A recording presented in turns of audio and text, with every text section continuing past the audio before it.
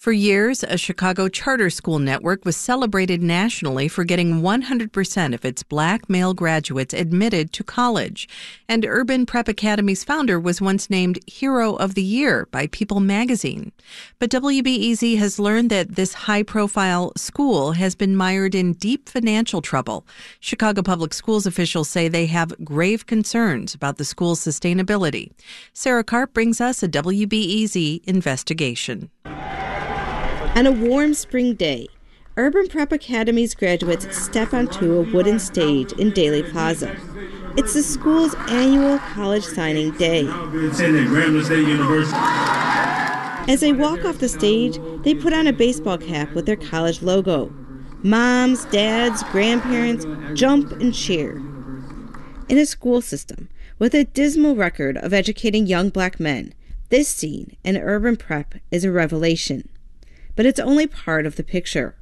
Behind the scenes, the charter school has been struggling for years. The troubles came up at a Board of Education meeting in February, where one of Urban Prep's 3 campuses was up for renewal.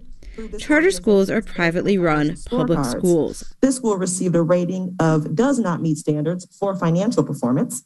In a scathing memo, school district officials said Urban Prep has basically been surviving on credit cards and predatory loans. They've also had to get several unheard of cash advances from CPS to make payroll.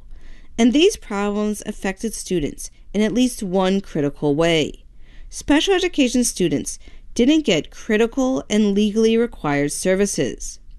Board members had the memo but didn't discuss it publicly. In an interview, Urban Prep officials Troy Boyd and Dennis Lacewell strongly defended the organization. This is Lacewell. It's like a full throttle, attack on our organization and what we are doing. They say the January 2022 memo brings up old issues that have since been resolved. And they blame past problems on the state budget stalemate in 2015 and 2016. When the state money didn't come through, the school district made mid-year budget cuts twice to all schools, including Urban Prep. Lacewell says the charter school didn't want to take away programs or staff. The choice is, okay, we won't get loans, we'll just stop having a personal counselor, an academic counselor, and college counselor. And we were specifically created in our mission, ensuring that our graduates are successful in college. And so we're not going to pull away from that.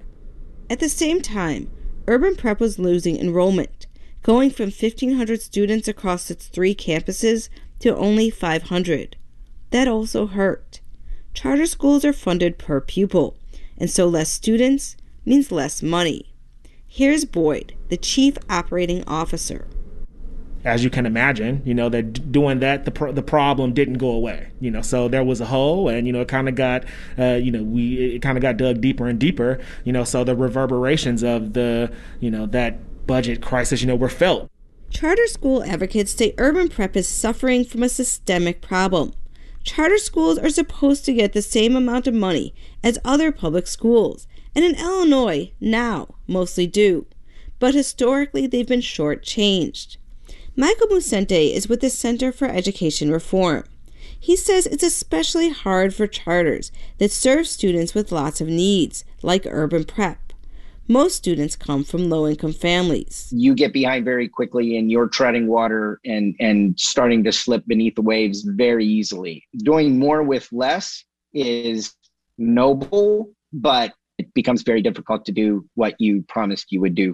At the same time, this is the deal that charter schools make. They sign a contract promising to get a job done with the money provided. After all, the big idea behind charter schools is that they can be more efficient as a private organization, and they can be closed just as quickly as they are opened. Yet closing a school is never easy. At that February Board of Education meeting where the contract renewal was up, board members heard from senior Cameron Pryor. He told them that after years of struggling to be nurtured at other schools, coming to Urban Prep was, quote, magic. Black excellence is instilled in each and every student here. I've never been in an environment that has held me at such high expectations before. And he said with so many young black men being shot in Chicago, the school offers protection. This school feels like a safe haven away from the frightening world. Away from a frightening world, he said. Board member Elizabeth Todd Breland responded. We're holding two things, right? So I want to hold that testimony and the power of it and still have concerns about governance and finance and operational considerations. The board ultimately gave Urban Prep a short 1-year contract, and they included a list of conditions. Most contracts are for 3 to 7 years. Yet, Urban Prep officials say they can't give up. When they founded the school in 2006, only 2.5% of black boys who started in a Chicago public high school as a freshman earned a college degree 10 years later. The rate has gotten better over the years, but not by much.